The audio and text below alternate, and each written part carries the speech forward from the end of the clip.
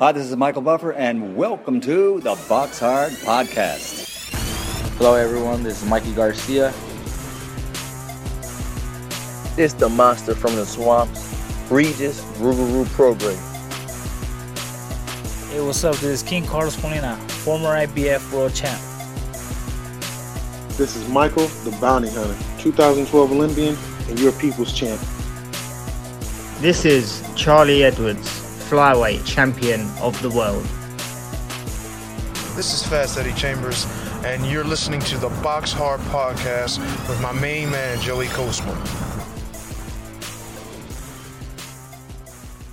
Hello everybody and welcome to episode 272 of the Box Hard Podcast. I'm your host Joey Coastman. This is the final podcast of 2020. It's been a crazy year. There's been some crazy guests on this year as well. It's been quite a big year actually for the podcast. Obviously last week's guest, the Christmas special guest, was Nigel Benn. I've had some fantastic feedback on that, so thank you for that. And this is the final podcast of the year. It's going out on Thursday, the 31st of December, so obviously New Year's Eve. I doubt anyone's actually going to listen to it until the new year, but this is the end of year special, if you like, episode 272. We're going to go over the KO of the year, the fighter of the year, fight of the year, lots and lots of things. The awards, the 2020 awards. We're going to discuss the ones that you have kindly sent in for myself and Eddie to sink our teeth into. But with no further ado, I must welcome my co-host who's been with me through the thick and thin of all these podcasts, pretty much since the first lockdown earlier on in the year. It is, of course, the former heavyweight world title challenger himself, Mr. Fast Eddie Chambers. Eddie, thanks for coming on once again. How are you, man? No problem. I'm good, man. I'm good. How are you? All good, my friend. Always good when speaking with you. So we're going to dive into things here. We're going to start with the review part. There was actually a card to review. I missed it, but I'm going to read the result out. It took place at the Shrine Exposition Center in Los Angeles, California. Friend of the show, Alontes Fox. He's now 27-2 with a draw. A unanimous decision for him over 10 rounds against Mark Anthony Hernandez, who's now 14-4 with a draw. We will be speaking to Alontes Fox later on in the show. He will be the sole guest. I'm looking forward to that. Also on that card, by the way, James Kirkland. It was shocking, actually. He stepped in there. His record 34-2. He was down 3 times in the first round against Juan Macias Montiel, who is now 22-4 with 2 draws.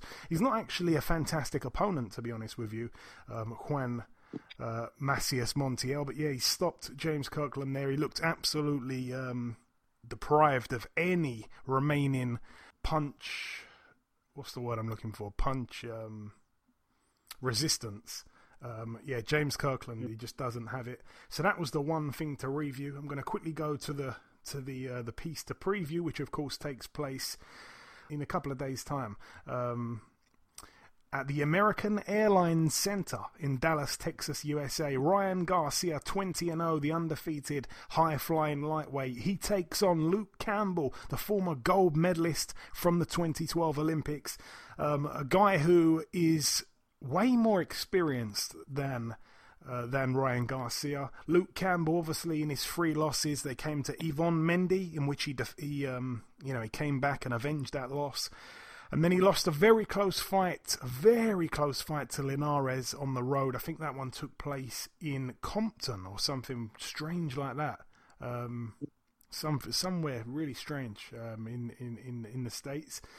And then, no, in fact, it wasn't Compton. It was somewhere. Oh, God, it's going to drive me insane. I'm going to check it now. I hate to do this, but can't remember everything all the time.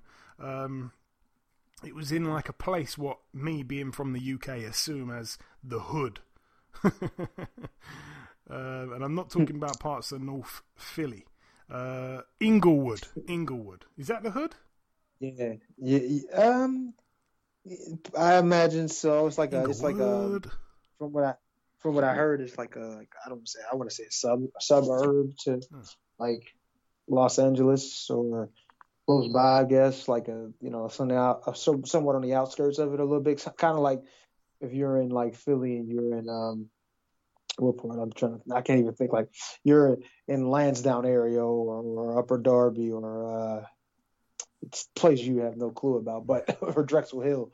They're like suburbs of, the nicer areas, let's say, of Philly. I'm not sure if Inglewood, California would be qualified as that might still be tough.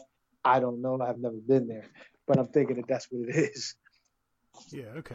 Well, anyway, Luke Campbell lost a very close one to Linares there, and then, of course, his other loss came to Vasily Lomachenko. So he's never been stopped. He's been down a couple of times, but it's a very intriguing fight because we're led to believe that Ryan Garcia is the best thing since sliced bread, and he hasn't really had the opponents to show that just yet. I understand he's turned into a bit of a star. He's definitely a social media star. He's got a huge following, and he's been carefully maneuvered. And this fight here it's an interesting one for all those reasons. And we will see if he's really capable of big things. I think Luke Campbell will provide the answers, actually. I think if he was to stop Luke Campbell, which a lot of trainers that I've seen on Twitter and stuff like that, they're predicting that. A lot of trainers from the US, they think he's going to wipe the floor with Luke Campbell. If he does do that, it'll be highly impressive. But we've seen fights like these, Eddie, in the past. I'm sure you've seen many, many of them. Not with a guy who's as big of a star as Ryan Garcia, but you've seen a guy with not a padded record. He's beaten some decent guys, but no world beaters or anything like that. He's got to 20-0 now. Hasn't really boxed. If I was to ask you how many guys do you know who he's boxed, you probably couldn't name two. Neither could I.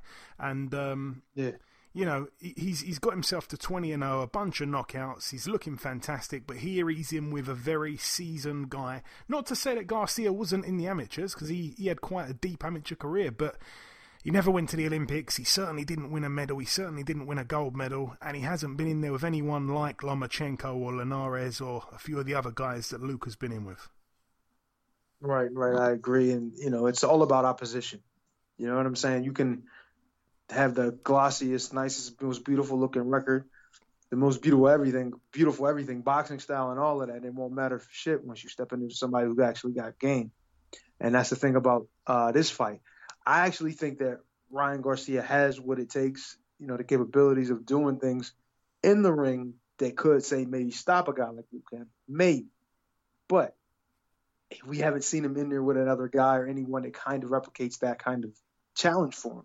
You know what I mean? The guys even in the ring with, no disrespect to those guys, but they weren't to the level of what a Luke Campbell is. So them stepping up to this level here really shows the belief that his team has in him. You know what I mean? And they must be seeing a lot of good things in sparring, and maybe he's training with some guys that are high level and he's doing really well with them. But you don't want to. There's been a time where I've seen something like, not like this. It wasn't quite like this. I mean, obviously, Ryan Garcia is known all over, but there was a guy by the name of, his name is Ralph Tiger Jones. He was from Pittsburgh, PA, right? And he fought on his record, maybe, I don't know, he was like 30-0 or something like that at the time. And he fought, I'm talking about guys with losing records. I mean, his combined win, the combined win percentage of his opponents was like 25%, and that may be generous. So it's like, I mean, they're horrible. He fought guys literally out the bar. So they had an idea of saying, oh, okay, hey, he's doing well, he's good. We feel like he could be one of the best. Let's put him in there with Ike Quartey. I don't know if you remember Ike Quartey, don't you? Yeah. He had a jab that was like a right hand. He got in there with Ike Quartey and then last two rounds. So it's all about your opposition. If you're beating everybody and you're beating everybody who's legit, then yeah, you can be real great. You could be, oh man, he's going to be the next one. But if you're beating guys who, quite frankly, aren't even worth talking about, then you know what I mean? Don't come talk to me until you decide to step up your game and fight somebody who's really who could really put you on your behind or at least beat you. You know what I mean? And I think in this situation, he's doing that with Luke Campbell. So at least we're going to get an idea to really see what he has in front of having a legit guy in front of him. So I'm looking forward to it. I think he has what it takes, but we'll have to see. And another fantastic thing for UK fans, it's actually, I believe, the event the main event, I'm sure it's the main event, kicks off at about 11 p.m. UK time. I think it is. It's either that or the card starts at that time, which means it's quite early over there in the States. You'd have to double check that, but it's not going to be one of those nights where you've got to stay up till 3 or 4 or 5 a.m. to get the main event. So UK fans, I'm sure, will be happy with that. Oh, by the way, it's for the interim WBC lightweight world title. All the best to Luke Campbell. He's been on the show once before. I think it was last Christmas kind of time. So yeah, all the best to him. Also on the undercard we have Rene Alvarado, 32-8. He defends his WBA super featherweight world title against Roger Gutierrez, who's 24-3 with a draw. We've also got Felix Alvarado, 35-2, defending his IBF light flyweight world title against DJ Criel, who's 16-1 with a draw. Anyway, that's it for the review and preview parts. We're going to go on to the award stuff in a very, very short while. I just want to quickly come in now with the news. We've got some bad news because January the 30th is shaping up to be a great night of boxing all over the world. But one card that was set to take place in Russia has fallen through, and it's the second or third time this fight has been pushed back now. Artur Beterbiev is out of his world title showdown with COVID-19. He was set to take on Adam Daines. The problem is it was supposed to take place, I believe, in about October of 2020. I don't know if I want to say this year because it might confuse some people that don't listen to the pod till a couple of days after it's out. But he was supposed to fight in October against Adam Daines, and I think he had to pull out with some kind of muscle injury. So, yeah, I feel for both guys in that one. But moving on to the awards now, and this is something I've been looking forward to. We're going to start here. I'm going to let you choose where we start, Eddie. Shall we start with Fighter of the Year, KO of the Year, Fight of the Year, Prospect of the Year, British Fighter of the Year, Upset of the Year, or Young Fighter under 25 of the Year? Let's start where everybody. Let's start where everybody pretty much would love to want to start, and because this is the biggest sport of boxing in most people's mind, and I think skill is the biggest part, the most important part. Most people want to see the big power. So let's just start with knockouts. Okay. Starting with knockouts. So I've had a few sent in, and I've of course got my own list, which we will go through. These were quite a few sent in here from trainer John Tandy, a good friend of the show. He sent in quite a few actually, which I'm really pleased with. He says Alexander Povetkin versus Dillian Whyte. Obviously that's on everyone's list. He says Gervonta Davis versus Leo Santa Cruz. He says Naoya Inoue against Jason Maloney, Roman Gonzalez against Cao Yafai, and Charles Martin against Gerald Washington. I don't remember that being a KO. Yeah, he did. He stopped him. But I would. Yeah, he did. Charles Martin. I had Gerald on the show, I think, the week of that fight. Anyway, go on. Oh, yeah, maybe he did. Oh yeah, no, he stopped. Okay. He stopped him, but it was a pretty decent knockout. But I don't know if it was. Maybe I guess it's just like one of those things where, it's real heavy at the top, real good at the top, but then as you start to dwindle down the list, you can't really think of many more. So that probably was one of the ones that stuck out, even though it wasn't that live. Even though I think the knockout was pretty good because he was catching with some heavy shots. He wasn't down and out though, was he? I don't know if he was down and out or if the ref just stepped in and just waved it off. Yeah, he went down a few times though. Yeah, okay. I can't remember that fight too clearly, but anyway, thanks for those, John, and that's you've sent in about 5 or 6, so I'm really pleased with that. This one's from Ricey SUFC, one of our most loyalist listeners out there. He says Povetkin against White, obviously a very popular one. This one was sent in from Tuba TJ. He says Povetkin over White, perfect punch. This one was sent in from Rachel Two Lives on Twitter. She says Tank's KO of Santa Cruz had me repeatedly going, oh my god, oh my god.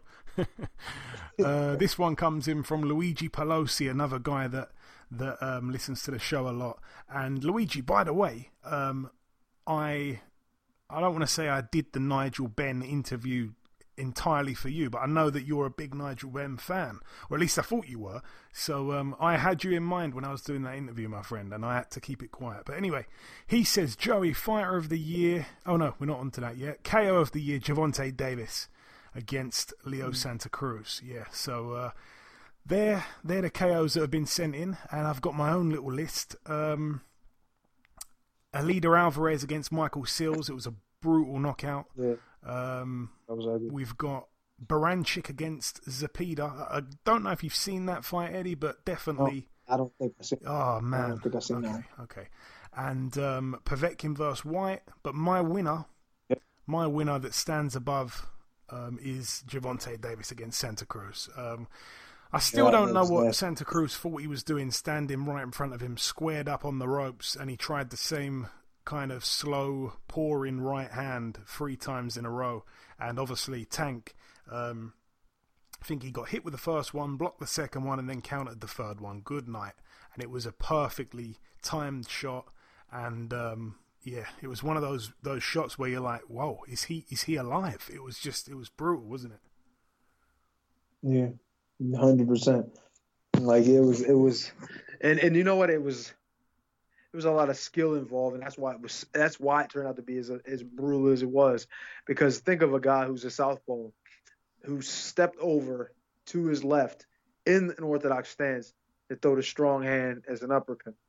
You understand what I'm saying? It just sounds like when you say it out loud, it's like, damn, that's a lot. You know what I mean? Going from your your comfortable position, which is a southpaw, step into another position, into another stance, bend toward that knee, rip an uppercut right under the elbow, right up to the chin. It's like, I mean, it's like, it's a lot going on with that. But I mean, and like I said, the skill aspect of it, it's almost similar to like how the Povetkin White thing was.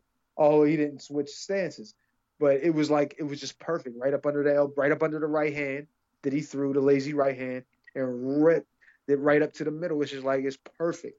Like, it's funny how they both threw the same shot and got the knockout. It's just one guy was actually orthodox, the other one was southpaw.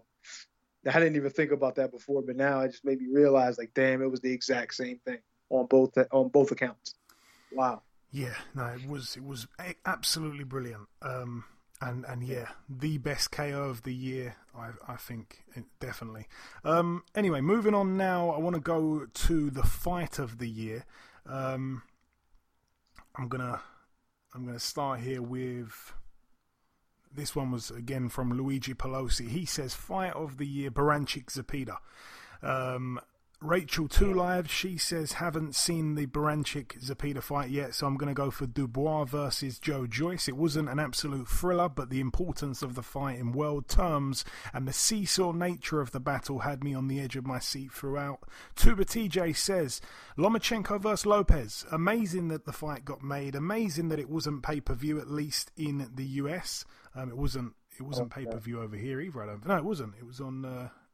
I'm sure it was on normal TV. Anyway, both champions left believing they had done enough to win. I would have preferred a Lomachenko win, but glad they made it during the pandemic. Interesting there. Yeah. Wonder why he wanted Lomachenko to win. Anyway, Zepeda versus... Go on. Was he saying that he thought Lomachenko won, or was he saying that he would have... He said he would have preferred a Lomachenko win, so I'm not sure. Ricey, he says Zepeda versus Baranchyk. John Tandy sends in another barrage of fights here. We're going to go over these. Terry Harper versus Natasha Jonas. Okay, a female fight. It was a great one. Very, very close fight. Jamal Charlo versus Sergei Derevianchenko. I like that one. I really like that one. That's one that didn't spring to mind. Sorry, Eddie, go on. No, I didn't even see that one. And I missed, you know what? Because I seen the younger Charlo fight, obviously, fight Banana. Yeah. And I missed that one. And I didn't realize it was that good of a fight, to be honest. I didn't even think about that. Oh, wow. Yeah. Yeah, that was pretty good. Sam Egginton versus Ted Cheeseman. That's one of the best fights of the year for sure. Again, Zepeda versus Baranchyk, and Deontay Wilder versus Tyson Fury 2. I know that Eddie certainly enjoyed watching that one, as we all Definitely. did. But the fight itself was good, but it was one-sided. Go ahead. And again, my fights of the year, I've just listed 3, and they've all been mentioned. So our listeners, in my opinion, really know their stuff. I've said Eggington Cheeseman, that was definitely a good one. Again, a really close fight that could have gone either way. Fury Wilder 2, just the way Tyson dealt with Deontay and just, he turned into a wrecking ball. We've never really seen him do that with anyone, let alone a guy of the danger of Wilder. And then pretty much everyone said the same answer here. Baranchyk Zepeda. Eddie, it's a fight that I watched and just couldn't believe, and I need you to watch that fight at some point in the next few days or whatever, because it's just, one guy knocks another guy down, he's completely out on his feet, then he knocks the other guy down, then that guy's out on his feet, then he gets back up and knocks the other guy down. It was unbelievable, and then it ends with a brutal knockout to finish it. But I think there was about 5 or 6 knockdowns. It was unbelievable. You gotta send me the definitely reminder, because a lot of times I'll be sitting around, sometimes working, and I've I'll just be I'll be on a break or something, and I'll be watching different stuff, like I'll be eating, and then I'm like, what could I be watching right now that would take my mind into, and that's obviously something that I could be watching. Because that's exactly what happened when I watched I didn't watch the whole thing, but Joe Joyce and Daniel Dubois, that's exactly what happened. So I basically watched the majority of that, and I didn't see the ending. I didn't see past I think the 7th or 8th round. So, but yeah, this time I will be watching that entire fight, obviously. Yeah, and you will thank me afterwards because it's fantastic. Moving on now to fighter. In fact, no, we're going to go to British Fighter of the Year. Now, what I didn't really specify is the fact that when I'm talking about British Fighter of the Year, I kind of mean, guys that are not at the very top of the sport. So what I'm saying here is Tyson Fury, you'd say, could be the best British Fighter of the Year, but because he's, the best heavyweight in the world, he kind of surpasses that if you know what I'm saying, just like Teofimo Lopez could be the young fighter of the year, but because he's too good to be in that, he's in his own kind of thing, so that's what I'm getting at here. But some people obviously didn't understand that. I didn't make it clear, so I apologize for that. But John Tandy sends in Tyson Fury, Anthony Joshua, I don't think he's put this in any kind of order, Josh Taylor, James Tennyson, Conor Benn. Do you know what, John? I'm gonna pick at that list a little bit, if you don't mind. Tyson Fury, fantastic win, obviously, unbelievable. I completely understand why you'd say that. Anthony Joshua, I mean, I'm not hating. He took him out with a good shot, but I completely predicted the way the fight would go. I wasn't blown away by anything he did. It was okay. He obviously had the one fight in 2020. Josh Taylor, that fight against that guy that he hit with the body shot, and the guy was, in all sorts of pain. Apinan Kongsong, the undefeated guy from A Magician's Hat, to be honest. No one knew who he was. I couldn't say that was, that he was one of the best British fighters of the year. Conor Benn, I like... firstly, I like the Benn family right now from last week's interview with Nigel. But Conor Benn, he only had the one fight this year, and he looked really good against that guy that went the distance with Sean Porter, whose name has currently evaded me. But he only had the one fight. It was a good win. That's more. This is kind of what I'm getting at here. British Fighter of the Year. These are the kind of guys I'm looking at to win that award. And James Tennyson, I think that's the probably best. That's the best answer I'm really looking for out of the bunch. James Tennyson has had a good 2020. I think he's had 2 wins maybe this year, I believe. Off the top of my head. Could be wrong. Might have just been 1. But I like what he's doing. That's the kind of level I'm searching for here. British kind of level. Maybe a little bit up, but not like the world rulers like Josh Taylor. It doesn't matter what he does. He can't be, in my opinion... it's for the guys that don't really get a mention, this award. Moving over now, Ricey. not the greatest year for British fighters, but I think Fury's emphatic performance against Wilder makes him worth the British Fighter of the Year nomination. Absolutely. Rachel Two Lives, Tyson Fury for shocking the world with the most aggressive performance of his career to put himself right at the top of the boxing tree. So yeah, I'm going to go over to what I thought here. And in a few days, I'm going to like announce on Twitter who number 1, 2, and 3 are. I know who number 1 is for all these awards. Like I say, best KO of the year, Gervonta Davis. Best fight of the year, Baranchik Zepeda. The best British fighter of the year for me, I will say, but number 2 and number 3, I'm still it's gonna take me a couple of days to think. But here are my nominations anyway. I've got 4 guys. Jazza Dickens, 2 wins this year for him, both on points in the Golden Contract Tournament, and for me, he was the underdog in both of those fights. A win, of course, over Lee Wood, and then a win over Ryan Walsh. Again, both upset wins for me, and then he wins the Golden Contract Tournament. He's had such a turnaround. I wouldn't say he's massively improved, but he's finally getting a bit of luck. So I like his year. He's had a great year, Jazza Dickens. No one mentioned him as well, but I can understand why, because a lot of people said Tyson Fury. They didn't think of anyone else, and I can understand that because I didn't make it too clear, the criteria. Maxie Hughes, another one. He beat John O'Carroll, who for me is a world-level fighter, and it was a huge upset. His only loss, of course, John O'Carroll, was to Tevin Farmer in a world title fight. Maxie Hughes upset him.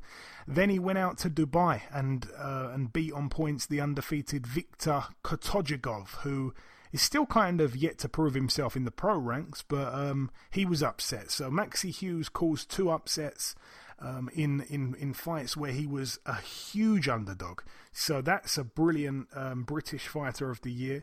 Denzel Bentley, for me, he got a win early on in the year. He then had the controversial draw with Mark Heffron. Then they had the rematch and the British title was on the line, and he managed to stop Mark Heffron, and he remains undefeated, and he is, for me, a deserved British champion. But for me, the British Fighter of the Year, again, I hope people understand my criteria, because this guy who I'm going to say, he is a fringe world level guy, but he's not at the top of his sport. And some people would say he's not fringe world level yet because he hasn't really beaten anyone, I don't think, on the European level. It's quite confusing. I know what I'm talking about, but I'm not sure if I'm getting the point across good. But for me, British Fighter of the Year, Joe Joyce. Obviously a win against Michael Wallish. Just as expected, really. And he didn't look amazing at all times in that fight. But the job he did on Daniel Dubois in a very exciting fight, like Rachel Two Lives said, it was edge of the seat kind of stuff. And he was brilliant. He looked in control the entire time. He was a big underdog. So for me, Joe Joyce, he's my British Fighter of the Year. Right, that's that category done. I'm going to let you choose the next one, Eddie. And we have left Prospect of the Year, Upset of the Year, Young Fighter Under 25 of the Year, and Fighter of the Year. Let's do Upset of the Year. Okay. Yeah, because I'm interested in seeing what that one is. Okay. This is a category I'm really looking forward to here. So... And the guy that I've given it to, the fight I've given it to, is one that I don't think anyone's really saying, and I'll explain my reasons behind it. But anyway, John Tandy sends in another great list. Dillian Whyte against Alexander Povetkin. Not going to spend too much time on that, but I don't. You know what, Eddie? It was an upset, but it was. Like you can't sort of. You can't say to yourself, honestly, that before that fight, there's no way in the world that Povetkin's going to knock him out. Povetkin's a proven guy, proven in more ways than Dillian Whyte had been, if we're honest. How about this? It would have been a humongous upset to see Chisora beat Usyk. Now, that would have been a tremendous upset. But Povetkin beating Whyte, not so much. Most people thought Whyte would win, but not like it's impossible for Povetkin to beat him. Just like you said. You're saying everything right, so I'm just agreeing. So go ahead. Yeah. Dillian Whyte against Alexander Povetkin. It was definitely an upset. I mean, I actually predicted it'd go to points and it'd be a close fight, so that's incredibly embarrassing. But anyway, but yeah, it is an upset.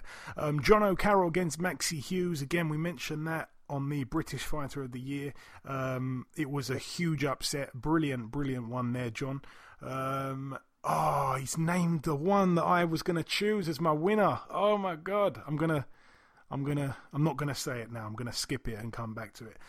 He says Jessica McCaskill against Cecilia Brackhouse. It was a big upset. It really was. I'm pleased for not for Cecilia. She lost the fight. I'm pleased for Jessica McCaskill, who, of course, was homeless, living on the streets, and then became an undisputed welterweight world champion, despite not really even being a welterweight. I think she moved up in weight for that fight. So it is such a brilliant story, and she's a really lovely lady as well. So I'm so pleased for her. She's had a phenomenal year. There's been people saying that I should have done a female fighter of the year for 2020, which I didn't do, unfortunately, but she'd have been right up there with a mention. But it was a brilliant, it was a very close fight. A lot of people actually felt that she didn't deserve the decision, but she got it on the cards. That is all that matters. He also says, and this is a big one, Eddie, I think we were both watching this one. I might have been out there with you. I think I was watching this in the hotel. You were watching it at yours. Jason Rosario, Julian Williams. Huge upset. Oh, yeah, that was. And it was like, wow. But you know what? It's like when the fight started, and I seen Julian catch him with a good right hand, but the guy kind of dealt with it, and he dealt with it real well. It just seemed like he was the more sturdy guy, and then, like, he was more steady on his feet than Julian was, because Julian landed a great shot in that first round, and he came back. And then I saw, not only did he come back, but he started throwing heavy shots, and it looked like his shots really, really, really bothered Julian. And I was like, damn. And this was only in the end of the first round going into the second round. You know what I mean? And I'm like, damn. You know what I mean? It just doesn't look good. As a fighter, you start to kind of see the guy, especially if you're a guy you're supporting, start to, like, drop off, like to have a drop off. And you know what I mean? Like, at first he seemed more like he was spry. He was throwing shots with conviction. He was throwing, the speed was nice. Everything was good. I'm not saying that all came down, but it came down just enough for me to see, like, damn, this dude is bothering me. And then the guy wasn't like, he was, like I said, he's a sturdy guy. Like he had a lot of toughness. Like, he was just going to keep coming. That's why I was surprised how Charlo stopped him, because he looked so he just looked strong and determined. You know what I'm saying? When he fought Julian. And man, like, I saw it coming, honestly. But I mean, I'm not going to say that I thought he was going to do that before the fight, but I definitely saw it coming as the fight wore on. Yep, and moving over now to a nomination sent in from Andrew Fleming. He says it's got to be Teofimo Lopez over Lomachenko. It's an upset. It is definitely. It's a good call. This one comes in from Colin at London_Skylines. He says boxer Maxie Hughes. I don't think he specifies which fight it was, but he is probably talking about the two upsets he pulled off that I mentioned, in the British Fighter of the Year segment against the guy in Dubai and against John O'Carroll. He says, I've loved every minute of his Indian summer. He also says Joe Smith Jr. He smacked up Alvarez and was fun, but maybe not a huge upset. I thought that was a huge upset. I thought it was a big upset, that too. Yeah, and he also... I did not expect him... Sorry, Eddie, go on. No, I was saying I didn't expect him to win that. Yeah, and he also says, I fancied Arthur, Povetkin, Bolotniks and Joyce myself. So he didn't consider those upsets. That's interesting. I wonder if he put his money where his mouth is, because he'd have won some dollars there. He says Maxie scalping John O'Carroll was one for the books, especially as Maxie's had a couple of bleep decisions. Okay. Ricey says Cheofon Moonsri losing his 55th fight and his undefeated streak. Yeah, that sucks, man. Oh, that hurt. Oh God, Oh. I just can't believe it. I'm never going to mention that guy again. It's sad. I hope he can. Even if he lost, I think it was a close fight, by the way, from what I've heard. But I hope he can petition it, turn it into a no contest, and then just retire. Yeah, imagine that. Honestly, to lose though, it's just like, man, you did all that work, So all that sad. time. And, it's sad. So sad. It really is. Tuba TJ says, I absolutely did not expect to see Cecilia Brackhouse lose this year, so he's nominating Jessica McCaskill. Luigi Pelosi says, who does he say? Again, because he sent them all in one thing. What are we on again? This is Upset of the Year. Upset of the Year. He didn't send me in that one either, Luigi. Bad man. Anyway, moving on to my upsets. Obviously Maxi Hughes against John O'Carroll. Maxi Hughes against Viktor Kotojigov in Dubai. Rosario against J-Rock in Philadelphia. White against Povetkin, obviously, even though I think it wasn't a huge upset because I wouldn't have been overly shocked if someone would have told me before the fight. Michael Hunter, for example, he was picking Povetkin all the way. But considering the way the fight went, you know, when Povetkin was down twice in the prior round, it was kind of shocking. And like I said, I thought it was going to go to points, so I looked like a complete idiot there. TJ, no, it's all right. You don't need to defend me, Eddie. It's fine. TJ Doheny. This is a huge one. He was the IBF World Champion last year. He only lost his title on points in a unification against Daniel Roman. And this year, he had a fight against the guy who was 12-2 called Iron Up Baluta, and he lost. That was mega, because this guy, no one had ever heard of this guy. TJ Doheny was a world champion, for Christ's sake. He only lost the title in a unification fight. And to get upset like that was unbelievable. But the guy also went on to cause another big upset against David Oliver Joyce. So maybe he was a secret, like a hidden gem. But for me, this is my upset of the year. And the reason I say it is because for me it was the most shocking.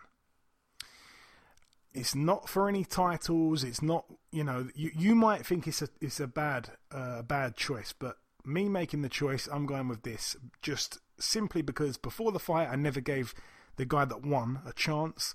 And during the fight, he was getting beaten up and he landed a punch. And that punch that he landed turned the entire fight. So for me, my upset of the year, Eddie, Robert Helenius knocking out Kaunaki. Wow.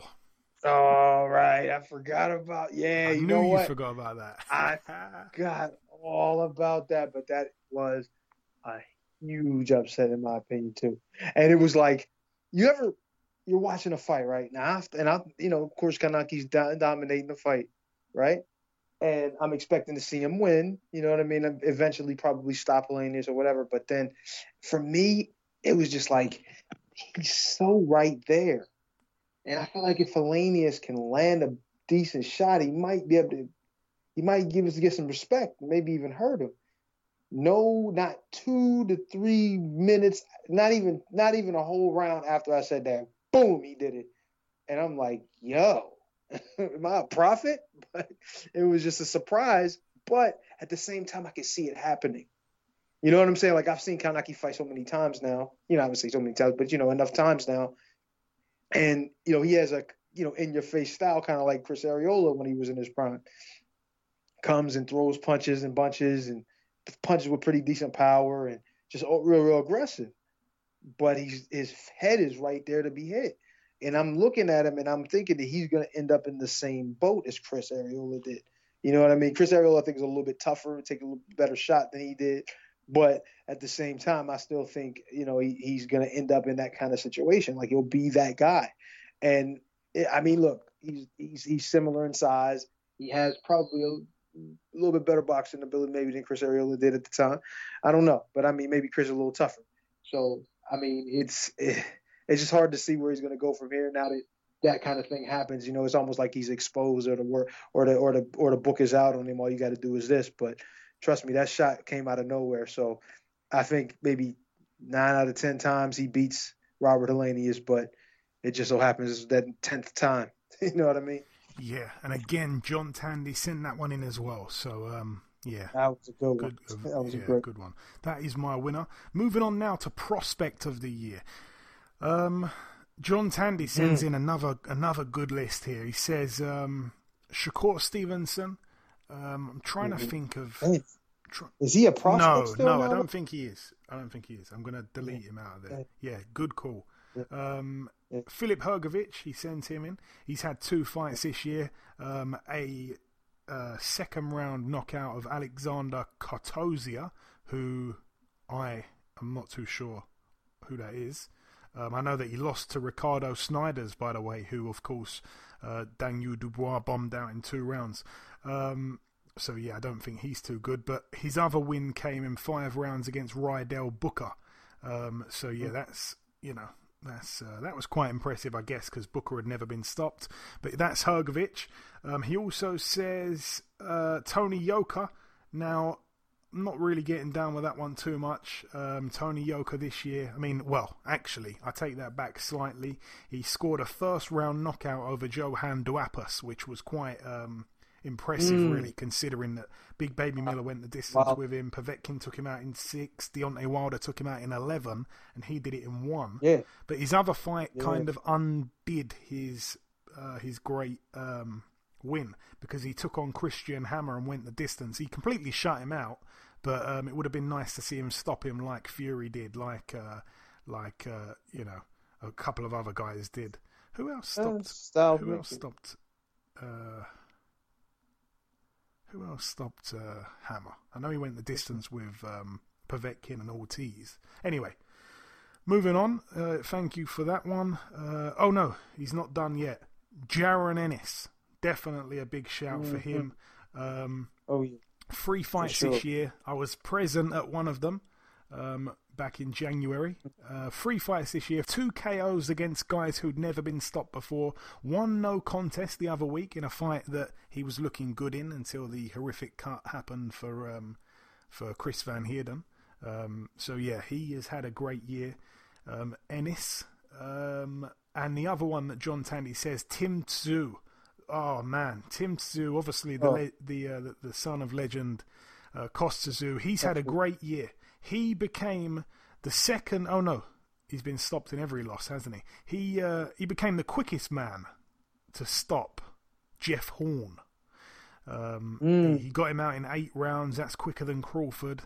And of course, he's a tough guy, Jeff Horn. So that was a big win there. And he was down in the 3rd round as well, twice, I believe, in that fight. And other than that, he knocked out one guy in 1 round called Bowen Morgan, who is from New Zealand. Not quite sure on his credentials, to be honest, off the top of my head. But he is definitely one to watch, man. I'm so excited about the development of him. Ricey_SUFC says Edgar Berlanga. I'm going to get to that, definitely. Tuba TJ says, I leave... This is a very strange one, actually. But I like that. That is what I'm into. He says, I leave 2020 wanting to see more of Michael Polite Coffey. I'd like to see if he has the time to do something big. He was supposed to take on Joey Abel, but Joey Abel got injured just as it was getting interesting. That was in his last fight in November. He had 3 fights and 3 KOs. Joey Abel, Luis Pina, who was 6-0 undefeated, and a guy with a losing record called Carlos Sandoval. 34 years of age, Michael Polite Coffey, 11-0 with 8 KOs. Okay, interesting one there from Tuba. Michael Van Sant, he says Edgar Berlanga as well. Rachel Two Lives says a slow burner, but I still have hopes for Daniil Yelusinov, the 2016 Olympic gold medalist. So do I. He's coming off a brilliant win there against former unified world champion Julius Indongo. That was quite exciting. I think he had another fight earlier on in the year. Can't remember who it was against, but thank you for that one, Rachel.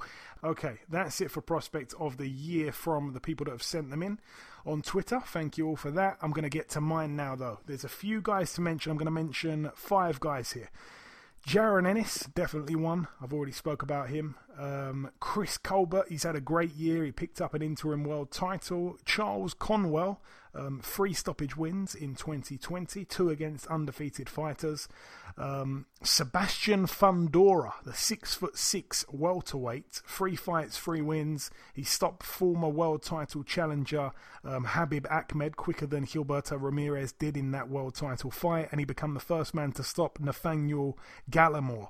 And he also took the O of the undefeated Australian Daniel Lewis. He's had a brilliant year, very exciting, very likeable guy, quite charismatic. Sebastian Fundora, 6'6" welterweight. But the winner for me, Edgar Berlanga, 16 KOs in the first round. He's breaking records, he's breaking chins. 3 KOs this year, of course, all in the first round. As you can see, some of the other guys I've mentioned have got similar 2020s to him. You know, they've got 3 KOs, stuff like that. But the fact he keeps doing it in the first round, you know, the excitement that he brings, the pressure he's got on his shoulders, and the anticipation for every time he steps in the ring. Can this guy get out of the first round? No, is the answer every time out of 16. He's on the verge of breaking a world record, and he is, for me, the most exciting prospect in world boxing, even though I'm dying to see him stepped up. Let's now get on to Young Fighter of the Year. John Tandy sends in... Oh, he sent in a few here. I'm going to go through these really quickly, actually. Jaime Munguia. Okay. So these have got to be under 25. Jaime Munguia under 25. David Benavidez. Okay. Ryan Garcia. Virgil Ortiz, which we really like him, and Teofimo Lopez, of course. Andrew Fleming says Boots, so we know he's talking about Jaron Ennis. Yeah. Tuba TJ says, got to be Teofimo if he's not taking any other categories. Yes, he is. We will get to that. Michael Van Sant says, Young Fighter of the Year, got to be Lopez. Yeah. And Rachel Two Lives, she says Teofimo Lopez as well. Luigi Pelosi says he's given me Fighter of the Year, which is Teofimo. I'm sure he would have given Young Fighter of the Year to him as well. My Young Fighter of the Year, I'm not going to include Teofimo Lopez because I'm giving him Fighter of the Year. So that's a little spoiler there. You could easily give him Young Fighter of the Year, but for me, you know, he'd win that, so I'm putting him in the big boy league with everyone eligible, and he's won that one already. But for me, the best fighter under 25 this year goes to Emmanuel Navarrete, and I say that because this will be the last time I'll be able to mention him in this under 25 category. He'll be 26 next year, but this year, 3 fights, 3 wins, 2 by stoppage. He made his final defense of his super bantamweight world title in February. He then moved up to featherweight and picked up the vacant WBO world title in that weight there when he took the O away from the undefeated Ruben Villa, who there was just huge talk about him being just a brilliant fighter. So to beat him was quite impressive. He is one of the few guys who's been a 2-weight world champion during 2020. When you really think about it, there's not many. I can only think of Gervonta Davis, where that happened for him as well. And that was a bit strange, the way they had 2 weight class world titles on the line. But anyway, number 2, it is quite people might not understand, but I'm giving it to Jason Rosario. He came out of nowhere. He knocked out Julian Williams. Yeah, he did get knocked out by Jermell Charlo, but arguably Jermell Charlo is probably the best in the world at that weight, and the fight was a very close fight on all the cards at the point of the stoppage. So for me, breakout fighter for this year, and definitely one of the best young fighters. He's established himself, a world level fighter, and he's made his mark on 2020 in a big way. And in third place, I'm giving it to Joshua Franco. A win in January, then he gets put in at late notice to take on the undefeated Andrew Maloney for the world title. It was the first world title fight in the world during the lockdown. So he steps in at late notice. He wins the fight. He deserves to win the fight. Then they have the rematch. It obviously ended in serious controversy when they took about 30 minutes to still get the decision wrong. But he's had a great year and he remains champion despite what we all think. So yeah, he definitely has had an unbelievable year. Some would say the luckiest man in boxing.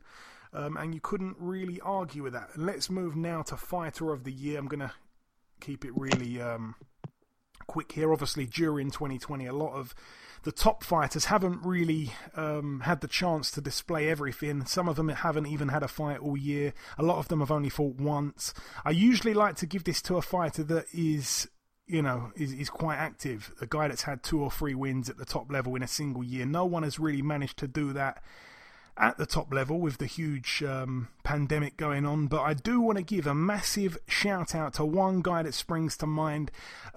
He got a win over Jesse Hart, who for me is a genuine world level fighter. Then he went on to become the first man to knock out Alida Alvarez, something Sergei Kovalev couldn't manage in 2 fights against Alvarez. Someone mentioned that fight earlier as well. I'm speaking of course, Joe Smith Jr. Not that I think he's Fighter of the Year, but a big mention to him. He's got a world title shot in February in a short period of time now, so I'm really excited for that for him.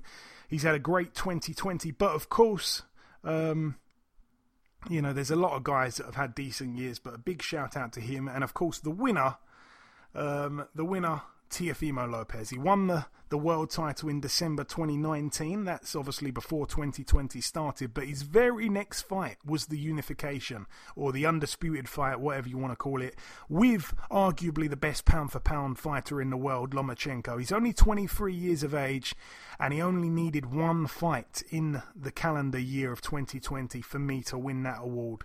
I really... Sorry, did you want to say something, Eddie? No, I actually like that pick. I mean, I don't know if he would be the guy necessarily. You know what I mean? This is Fighter of the Year, right? Yeah. Yes. I mean, I don't know if I would have thought to pick him, even though, yeah, I do agree with the fight that he won. In fact, in the fact that he only needed 1 fight to get to that point, and actually took the fight and won the fight. Regardless of what most people think, regardless of that, you know what I mean? Even though the fight was really close and this, that, none of that matters. It's the fact that he won the fight. You know what I'm saying? And yeah, I mean, you make a very, very, very good point in him getting that distinction. But obviously Fury and Wilder has to be on that list too, because I mean, even though.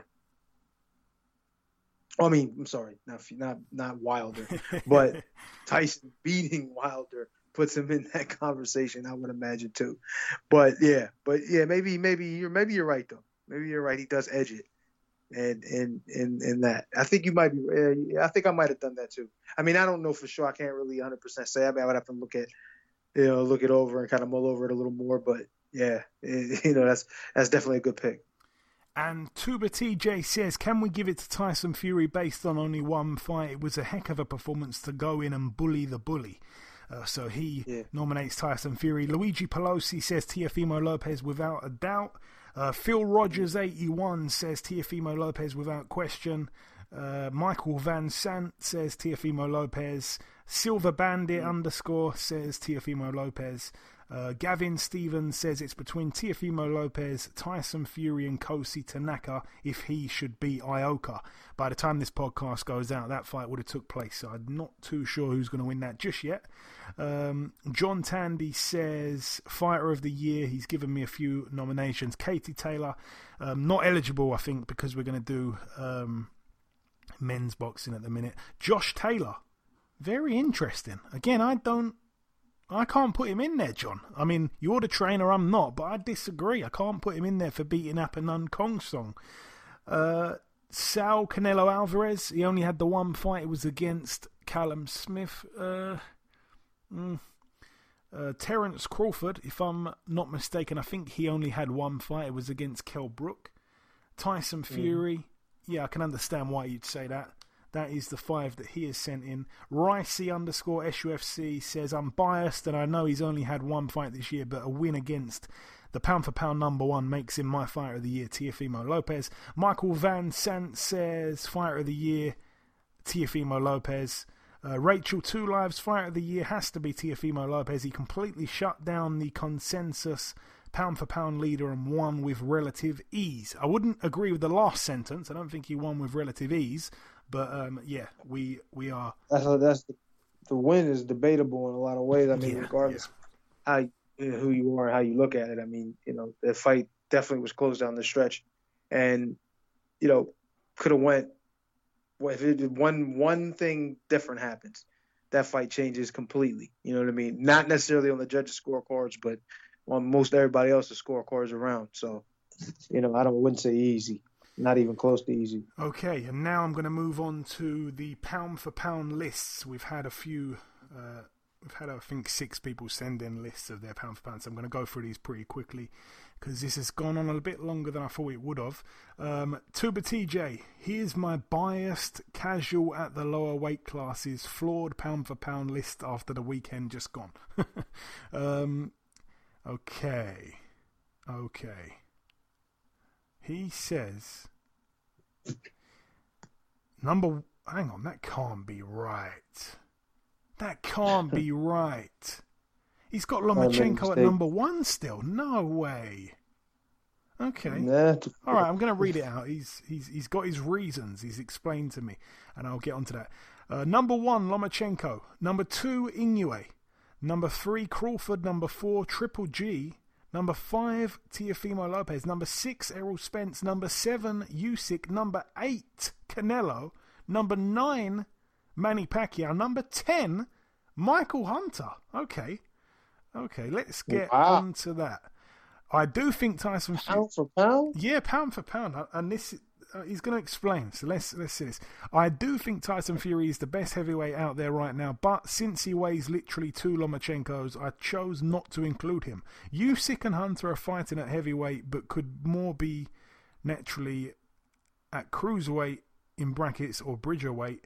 They give up weight and length at heavyweight. I kept Lomachenko at number 1 coming off a loss because he is up 2 to 3 weight classes from his body's set point, and Lopez is down at least 1 weight class from his. Also, he did injure his shoulder badly enough to have surgery immediately after the fight. I still see Loma as the most skilled fighter in the world, even if he's not number 1 at lightweight. Lopez didn't have any answers for Lomachenko in the second half of the fight. He's right about that, and was getting tagged pretty regularly. I thought Lomachenko did enough for the draw or the narrowest of wins. Okay, now I can understand where he's going with his number 1 pick. I still put Triple G above Canelo, as I think he is at worst 1-1 against him. I think he's put 1 and 0 and 1, so I think a win and a draw. Possibly 2-0. I do worry about the trilogy as Triple G gets older. I think Canelo tried to wait for him to age out of the first fight, so it was even more impressive from Triple G to win in most people's eyes. I openly admit to being biased. I'm a fan of Loma, Hunter and Triple G, and I just don't particularly like Canelo after the Adelaide Bird card. I'm guessing Adelaide Bird card? Or maybe he's thinking about the... Was it who gave the close card against Mayweather? That wasn't Bird, was it? That was wasn't that CJ Ross? That was I think he was talking about with Triple G. Ah, okay, yeah. Of course he is. My apologies. Because I think was it CJ Ross gave that fight a draw. Yeah. Come on. Yeah, I just don't particularly like Canelo after that, and the drug test failure tainting the Triple G fights. That's his reasons. Boy, I mean... Gotta respect it. Each person's entitled to their own opinion. Michael Van Sant says, here is my pound-for-pound list. Canelo, assuming he beats Smith, so he sent this in just before. Number 2, Anoya Inoue. Number 3, Terence Crawford. Number 4, Errol Spence. Number 5, Usyk. Number 6, Teofimo Lopez. 7, Triple G. 8, Tyson Fury. 9, Juan Francisco Estrada. 10, Josh Taylor. That's an interesting list. I like Canelo's positioning. I like Inoue and Crawford. I've always said, and I'm really not popular for saying it, but Errol Spence in my top 10, I'm not sure. Usyk Yes, Teofimo Lopez, he's broke in there, number 6. Triple G, number 7. Yeah, I can't really think he's left anyone out. That's quite a good list. To put Tyson Fury in at number 8, some people wouldn't like. To put Josh Taylor in at number 10, some people wouldn't like. But that's a good list. I like that. John Tandy, this will be interesting. Pound for pound list. Canelo number 1, number 2 Crawford, number 3 Inoue, number 4 Josh Taylor. That's a hot. Now I know why he's nominated him for every other award. Josh Taylor number 4, number 5 Teofimo Lopez, number 6 Lomachenko, number 7 Jamal Charlo. I like that. Number 8 Errol Spence, number 9 Triple G, number 10 Tyson Fury. That's a good list. I like that list. There's only 1 or 2 things I'm not sure on. Yeah. But other than that, I like everyone's placements there. Ricey sends in his one. Number 1 Canelo, number 2 Crawford, number 3 Inoue, number 4 Usyk, number 5 Navarrete. Okay. Number 6 Lomachenko, number 7 Teofimo Lopez, number 8 Josh Taylor. Wow, I'm surprised that a lot of people have Josh Taylor in the top 10. Number 9, Golovkin. Number 10, Tyson Fury. Getting on to my list, and I am open for criticism for it. My list is, I've now got Canelo at number 1. I've got Crawford at number 2. I've got Inoue number 3. Golovkin number 4. Usyk number 5. Lomachenko number 6. Very controversial number 7 with Mikey Garcia. I've got a soft spot for Mikey Garcia. I know that people are going to say I don't know what I'm talking about, but he's another guy. I would say that. No, but Eddie, he's another guy. Like someone said, I think it was Tuba TJ. Lomachenko's still number 1 because his only loss not his only loss. He lost to Salido, but his loss in recent years since he's become everyone's pound for pound number 1. His loss was at a weight probably 2 weights above his best weight class. And that's what I can say for Mikey. His only loss came to Spence. Yeah. He's no way in the world a welterweight, and Spence is a damn super middleweight, So that's it. And I agree with you on that. But when Lomachenko's fight with Teofimo Lopez was close. That's the only difference. Now, I'm not nitpicking. I agree that he definitely shouldn't have fought Spence. That was a mistake, him going that far, because he didn't really need to do that, and he probably could have done real well at 140 if he just stayed and competed there or fought some other guys. But he had to go to the mountaintop right away, and that was a mistake. But he could be. He very well could be, because he was definitely looking real tough. So. And my pound for pound list took a bit of a mysterious kind of taste, I guess, towards the end. Like I said, Mikey at number 7. Number 8, Teofimo Lopez. I've got him crashing the top 10 now. I'm not going to give him top 3 or anything like that just yet. Number 9, I've put Jamal Charlo in. And number 10, quite stupidly, I was saying that I can't believe that so many people have got Josh Taylor in the top 10. I've actually got Josh Taylor in number 10. I've got a couple of runners-up who are just outside of the list. Spence is closing in, I have to say. Gary Russell Jr., even though he doesn't fight enough. Oh my God, one of the best fighters in the world for sure. Gervonta Davis now, after he beat Leo Santa Cruz. Oh my God, he's closing in for sure. Even though this guy, not everyone likes to watch him fight, he has got skills that, I'm not sure if they pay the bills because I don't know how well he's doing financially, but Demetrius Andrade, I still think is one of the best in the world. Billy Joe Saunders, I want to see, the winner of him and Andrade, if it were to happen finally, I'd definitely give them a spot in the top 10. This is going to be controversial here, man. Keith Thurman. Yo, it's going to be controversial at this one. Come on, Eddie, man. Come on. It's going to be controversial. Well, because he lost to Manny Pacquiao. Okay. Yeah, but no, I mean, listen, that is not necessarily a bad loss. Most people would say it's a bad loss because Manny Pacquiao is old, but he's not. He didn't perform like he was old, so you can't really, you know what I mean? You can't really say that. You know what I mean? Everybody's looking at the loss to Joe Holden. You know what I mean?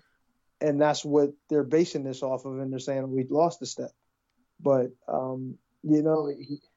when you go in there with the attitude you're just going to beat somebody who's a legend like him, that's what happens. I'm not saying Keith Thurman doesn't deserve to be there, but he did lose to Manny Pacquiao. Yeah. And if you're going to have Keith Thurman in the conversation, Manny Pacquiao has to be in the conversation too.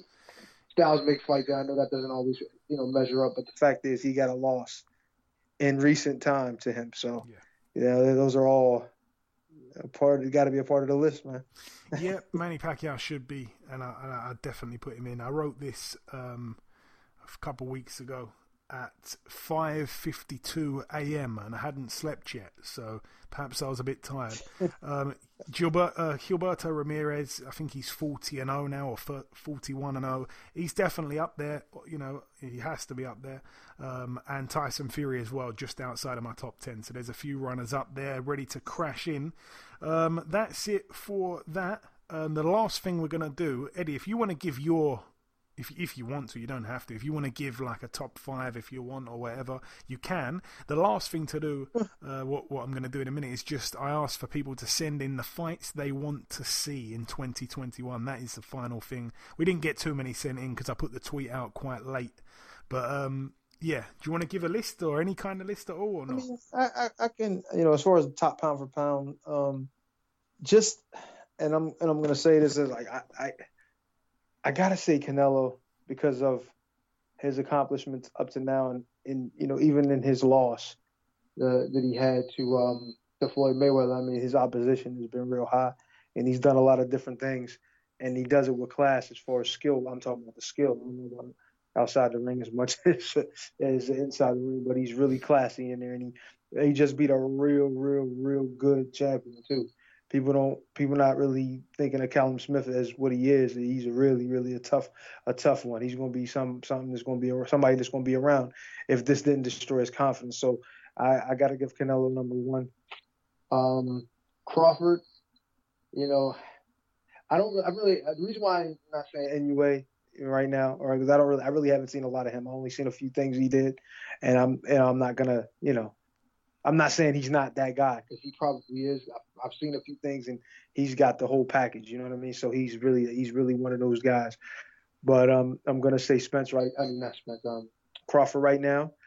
Spence had a great win over Danny. You know what I mean? I liked how he basically didn't miss a beat, and he came back and beat one of the better welterweights in the last few years. So he's definitely in the conversation. But I'm still gonna go Canelo.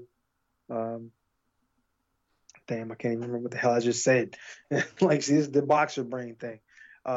Crawford, and I think who was I gonna put after that? I wanted to put. No, man. I don't want to start no cut. I guess if I put him in there, and the only reason why I would put him in there before like a Lomachenko is because he beat Lomachenko, and he did it. I'm not saying that I felt like Lomachenko wasn't what he was, and I'm not saying that he's old. I'm just saying that he had issues. You know what I mean? He hadn't been in the ring in a while. So if I put him there, I will put him just right in front of Lomachenko, and then let me see. So sorry, what is the list? What? Give me the order. 1 Canelo. 1 Canelo. 2 Crawford. God damn. I don't like to forget. 3 would be. Fuck is his name again? No, I haven't. Okay, the reason why that's fine. I would have put him there, but I haven't seen enough of him, so I don't really know. Like, I mean, I seen him do what he's doing, and please don't slap me for not, But what I'm saying is, he's great, and he probably is in that position, shit, maybe even higher. But I haven't seen enough of him, so I can't really speak on him as much, Okay, so Canelo, Crawford, so I'm saying, and then Lopez right now. Number 3, okay. And then I was going to put right after him Lomachenko. And the reason why I do that, similar to the same reason why the guy did the same thing and having Lomachenko in the list right after, or I don't know if it was right after or before. He had him as number 1, but yeah. Oh, he had Lomachenko as number 1? Yeah, oh, shit, yeah. That's kind of different than mine. We love a bit of controversy. Well, there's nothing wrong with that. And number 5. And I'm thinking now, because I'm trying to think of who else. Would you have Triple G? Would you have Usyk? Would you have? If I'm gonna have Usyk, I'm putting Tyson in front. Okay. Got to be in front. All right. Well, And the reason I'm not doing, and everybody's gonna say, "Oh, it's only because." No, it's because of where I feel like he would stand in history. Like I feel like there's not a lot of people with the size and the athletic ability in the ring. I'm not saying he'd be a great basketball player. Maybe he would, but I don't know. But he's just able to do so many things, and he's got the ability to just change at a moment's notice. Like if you watch Floyd. And I'm not saying he is Floyd or he has the same similar style as Floyd. What I'm saying is Floyd can make adjustments on the fly because he can do so many different things. You understand what I'm saying? And I see the same capabilities with Tyson. And his resume is starting to get close to matching up to where he can be talked about in history. So, at this moment and what he's done to Wilder and where he's headed, I feel like he's got to be in that conversation. So, they got to put him there. Number it's 5? not because I know him. Because I only have a top 5. Oh, okay. You know so what I'm no saying? Triple G. You know what I mean? No Triple G. Well, Come on, Eddie. We got to not go too long. I know. All right, I'm gonna say this one. The only reason why Triple G's definitely in the conversation. He'd be like one of my honorable mentions, and shit, maybe he would be in front of Tyson. But it's just, even though I don't think he necessarily lost those fights like that, you know what I mean? I feel like the fights were close. The first one I thought probably he should have won with Canelo, but it's just recently having that tough fight he had with what's the kid, the one that the Charlotte Derevyanchenko. It kind of it's just starting to look like he's starting to come down a little bit now. Hey, look, it could be just like Pacquiao. He had a loss, he had a little hiccup and then he's back. But as I got to see it, so. You know what I mean? Just give me time. But as it stands, that's me. So who's number 5? So we've got Canelo, Crawford, Lopez, Lomachenko. Who? I was going to put, because I only have 5, I'm going to put Tyson there. Okay, so Tyson there, that's over Usyk, that's over Triple G, that's over Jamal Charlo, that's over Errol Spence, that's over... Earl Spence, see what I was saying? Earl Spence, he came back, he beat fucking Danny, and I was initially going to say that, but I just want to see more. You know what I mean? He looked good though, so I kind of should just give him the spot like he should have it. He should be. I think Fury should be above Spence, man. That's my feel. Think so? Yeah. Well, see, that's what I'm saying. You see, I initially was thinking Spence, but then I was like, how can I? Because where Tyson has, and this is why I'm saying it's kind of surprising me. I'm not hearing Tyson higher on the list, is because of people were looking at Wilder like he was the next Mike Tyson type. You know what I mean? Like he had that kind of shit behind him. And then Tyson just wipes the floor with him like he's nothing, like he's not even there. And it's like, why aren't people really starting to say the same thing about him? Like, yo, he's really that guy. Now, don't get me wrong, there are guys saying it now, but they're not saying it quite like they should be. You understand what I'm saying? So that's my point. Okay, so what I mean? Fury number 5. Mm-hmm. All right, it's a good list. Canelo, Crawford, Lopez, Lomachenko, Fury. I like the list. But anyway, moving on now to... Top huh? No, I was saying it's top heavy because it's only the top. Yeah, no, go ahead. But the fights that we need to see in 2021, we only had a couple people send these in. Ricey says, Fury AJ. Of course, we need to see that. That is top of the list. Crawford Spence, we all want to see that. Teofimo Lopez versus the winner of Taylor versus Ramirez. I think Taylor versus Ramirez is another one we need to see. Canelo versus Billy Joe Saunders. Okay. Lomachenko versus Tank or Haney. Okay. Yeah. Josh Buatsi against Callum Johnson. Yeah, I like that fight. Conor Benn against Josh Kelly. Josh Warrington against Navarrete. Oh, that's a good fight. Yep. Wilder against Dillian White. Yeah, I'd still sign up for that. Usyk against Joe Joyce. Yep. Inoue against Casimero. Beterbiev versus Bivol. Beautiful one to end. Oh, on. Yeah. I definitely. love that. Definitely. And Rachel Tulive, she says Fury, Joshua, Crawford, Spence, Savannah Marshall, Clarissa Shields. I'd love to see that. And Katie Taylor against against Chantel Cameron. That is a beautiful fight. And Golovkin against Jamal Charlo. Yes, I would take that. Peter McDonough as well, former professional boxer. He sent in a comedy list. He says he wants to see Fury Chisora 3,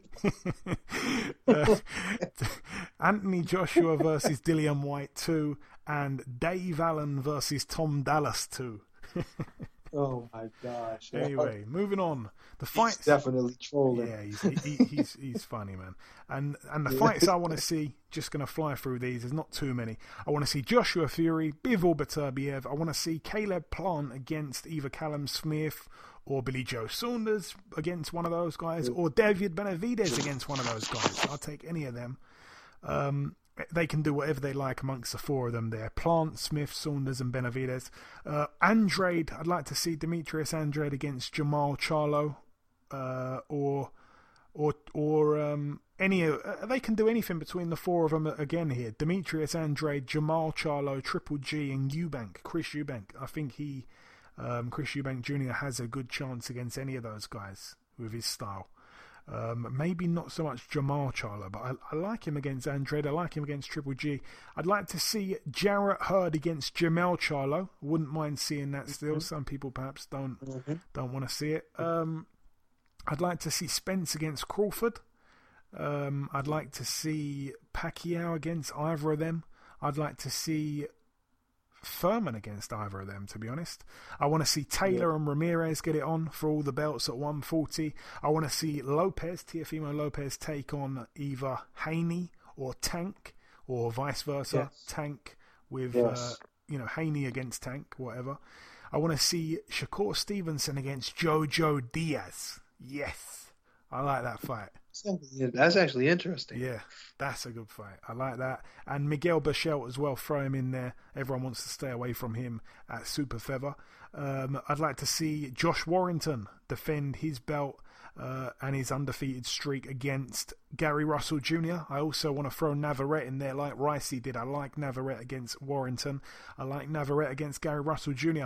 And also I want to see Luis Nery against Ray Vargas in an all-Mexican showdown with two undefeated world champions. And then finally, Naoya Inoue against Nordin Ubali at the lower weights. I'd love to see that. But anyway, hopefully if we get half of them, all boxing fans around the world will be really pleased. But anyway, that's it for the end of the year podcast in terms of our talking.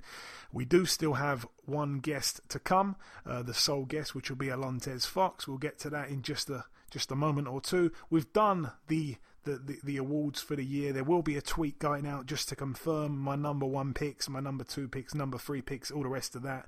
So we've done the KO of the year and all that stuff. We did the review part. We did the preview part. They were very brief. We did the news. That was very brief as well. We've gone through the fights we want to see. We've gone through your pound for pound lists. I want to thank you all again, once again, for sending everything in. It's been very entertaining breaking it all down with Eddie. Eddie, though, I want to say thanks once again. We end the year here. This is the final podcast of 2020. And, once again, couldn't have done it without you. And I don't know how many podcasts we're going to do in 2021. That probably sounds, you're probably thinking, damn, I can't get away. What does that mean? No, I'm thinking I'm not thinking. You're thinking I got to start sending some Cash App through. Yeah, nah, I'm having a good time, man. To be honest, it's like, don't get me wrong. If I could do something like this and get paid for it, I would love that, because this is too easy. But the reality of it is I would also be enjoying it. So you always want to do things you love, you know what I'm saying? So that's why being a pundit was obviously something I wanted to try to do, but I like this too. Just not making no money from it, Joe. Thank you very much. But it's all good. I ain't tripping. Listen, if we get some sponsors on board, we would love that. If we could get some sponsors, we are certainly open. If there's any vegan food, you can just send that. Send some vegan food. That can be payment. Just send it straight to Eddie. Don't send it my way. It will go straight in the bin. But send it to Eddie. He'll take the vegan food. If Miller's want to sponsor us, Eddie, imagine that. Ooh, Oh, you like that, huh? If Miller's wanna sponsor us, if Famous Dave's wants to sponsor us, if Ish Kabibbles on South Street fancy throwing us some royalties. How about the Sunoco? The Sunoco gas station had a nice little spot in there too. They like that. Hey, just quickly, you remember that? I want to say this. I shouldn't even be saying this on the podcast, but do you remember exactly where that petrol station was? Yes. Okay. Absolutely. Okay. I want to go back there one day. They do the best Philly cheesesteak, and it shouldn't. But it shouldn't. It's in a gas station. That was the best thing. Oh, I fantasize about that every now and then, man. That was beautiful. Well, hey man, you're easy to please, Joey. That's a good thing. So give you again, some good food. You're happy. I think it's clear to see that if anyone wants to sponsor us, we're open for anything. But if you've got food for us, we're double open. So that's the final message. Anyway, that's it for all the talking. The final thing to do is to welcome our sole guest on this podcast, the final podcast of what's been a crazy year, the final podcast of 2020. Here is our final guest, Mr. Alontes Fox. Ladies and gentlemen, please welcome the top super middleweight contender. It is, of course, Mr. Alontes Fox. Alontes, welcome back on the show, my man. Man, good to be back, man. Appreciate you, Joey. Always good to speak to you, my friend. It truly is. So, Tez, we last spoke in December of last year. It was a few weeks before the Liam Williams fight in London. I'm sorry it's been such a long time, obviously. I did text you Happy Christmas last week, a few days before Christmas, having no idea that you actually had a fight scheduled for Boxing Day. That fight is over now. You picked up a win over Mark Anthony Hernandez, over 10 rounds by decision. Tell us a bit about that, Alontes. It was a really good scrap, man. I started off doing a little banging, boxing probably like I shouldn't have been, but I made some adjustments around round 4 or 5. After I suffered a cut from my headbutt, and we ended up getting a unanimous decision. And also on that card, a lot of people kind of quite sad to see James Kirkland seem like he just doesn't have the punch resistance. Yeah. What did you make of that, man? I guess you were watching. Well, you probably weren't allowed to watch ringside, or was you? Well, yeah, no, I wasn't able to watch it, man. I ended up watching on TV. It looked really bad, honestly, man. I hear, because I didn't even get to see him like towards the weigh-in time. From what I hear, though, they said he had starved himself for a while, for a few days, and that probably added to him not being able to take any punches or anything. Oh dear. But anyway, getting back onto yourself, Tez, you had a fight back in August against Habib Ahmed, obviously former world title challenger. The fight didn't end the way you wanted it to, and no contest after 3 rounds. For those that don't know about that, tell us about that fight there. Was you cut, right? Yeah, so and the first round, I feel like I hurt him. I know I hurt him in the first round. I ended up winning the first round pretty handily, right? In the second round, he came out a little bit more, I'd say a little more enthusiastic, right? But, he kind of came in wild, and he ended up headbutting me on the side of my eye. Now, they actually didn't lose the head, but they lose it by a punch. And it headbutted me right up under my eye, caused a cut. That one, we addressed that when I got back to the corner, got back out in the third round. I get back to what I was doing in the first round to start winning. And then I get another headbutt this time on the side of my head and my scalp. And so now I have both cuts were leaking. One cut from my head is leaking into my eye cut, and now my eye cut is leaking into my eye. The referee stops it, has the doctor look at me. The doctor looked at it for about 30 seconds and said he would stop the fight. And ended up stopping on no contest, man. Of course, I was irate, to say the least, but it is boxing. But I felt like they definitely should have seen the first headbutt as well. But I guess that's what you got to do. Also, looking back at it, that's also my fault. I was fighting improperly, to be honest with you. I should have been fighting longer and using my distance way better. I would have never caught a headbutt otherwise. And obviously, that was a tough kind of comeback fight because Habib Ahmed, or for the purpose of the headbutt, I'm going to call him Habib Ackhead. He's kind of still a bit of an unknown quantity. I remember when he came over and boxed Ramirez, and people just weren't kind of sure what to make of him. And even still, I don't think people are too sure. Obviously, he got stopped by Fundora, which was a brilliant win a few weeks back. But it was a tough comeback fight. And obviously, since that Williams loss, you've moved up now to super middleweight. Now, I remember, the first time we ever spoke, I was fascinated by how tall you were and, obviously being at a weight where the majority of guys are way smaller than you, you've got such an advantage with the height and reach. Moving up to super middleweight, I mean, obviously it's more comfortable for you to make the weight, but do your advantages go out the window slightly? Not slight. I mean, not really. Still, honestly, I'm 6'5". I guess you see guys that are 6 feet. I mean, still, my height will carry over to heavyweight. 6'5" is like a heavyweight height, so 6'5", it doesn't really, it's not really, it doesn't really dampen my advantages at all, for real, because I'm still one of the taller guys at super middleweight as well. And obviously, I touched on it there. It's been a whole year since that fight with Williams. How do you reflect back on that? Obviously, it's not a happy memory, but going back now, how do you kind of assess that? Because the UK, they heard great things. A lot of people don't stay up till 5 a.m. to watch many fights, but a lot of your fights, a lot of guys over here perhaps hadn't seen the boxing fans. You came over, and I've been saying to everyone that will listen to me, that is not what Alontes Fox is about. That, I don't know what happened that night, credit to Williams, whatever, but that, you're way better than that, How do you reflect back on it, man? It's frustrating because it wasn't you. Yeah, no, you're absolutely right, man. The biggest thing in there was my lack of hydration, man. I went back in there a little smaller than I need. Not a little, a lot smaller than I normally would go back in there, but that's because we weren't awarded some of the same things we would be, or we would have been had we been over here. I didn't know that in the UK I wasn't able to get Pedialyte or Gatorade or body armor, things like that, things that were essential to my rehydration that I should have prepared and brought with me, in a bag.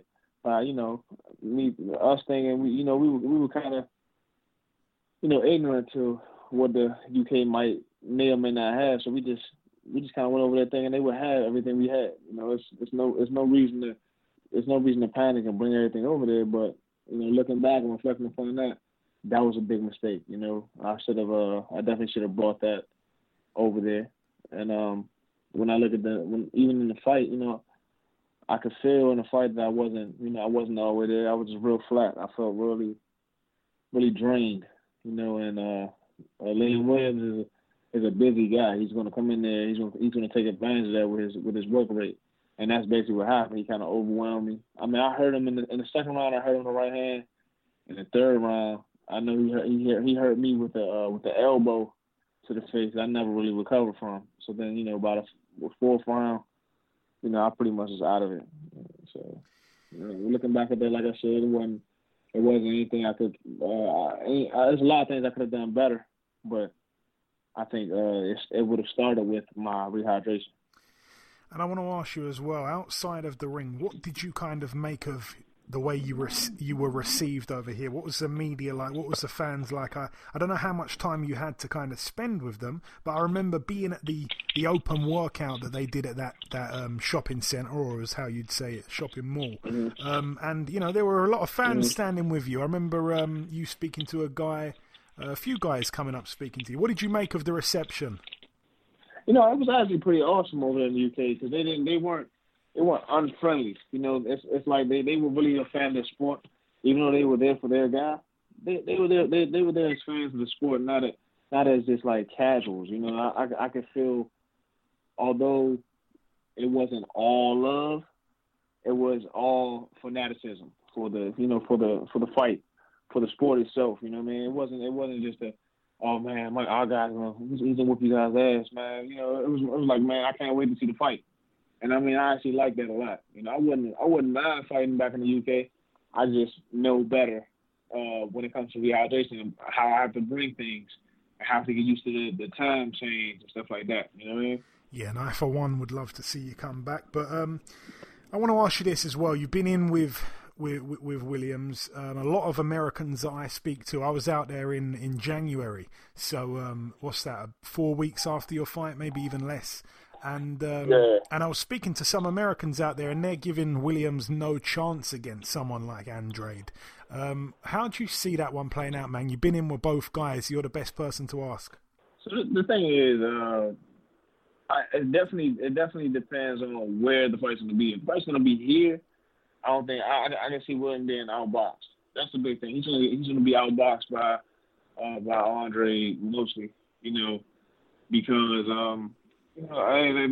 that's pretty much how you have to fight Williams. I don't know that Demetrius Andre can hurt Williams or not, but I do believe Liam Williams is strong. He's strong. He's a scrappy guy, and he may be able to hurt Demetrius Andre, but he also has to catch him.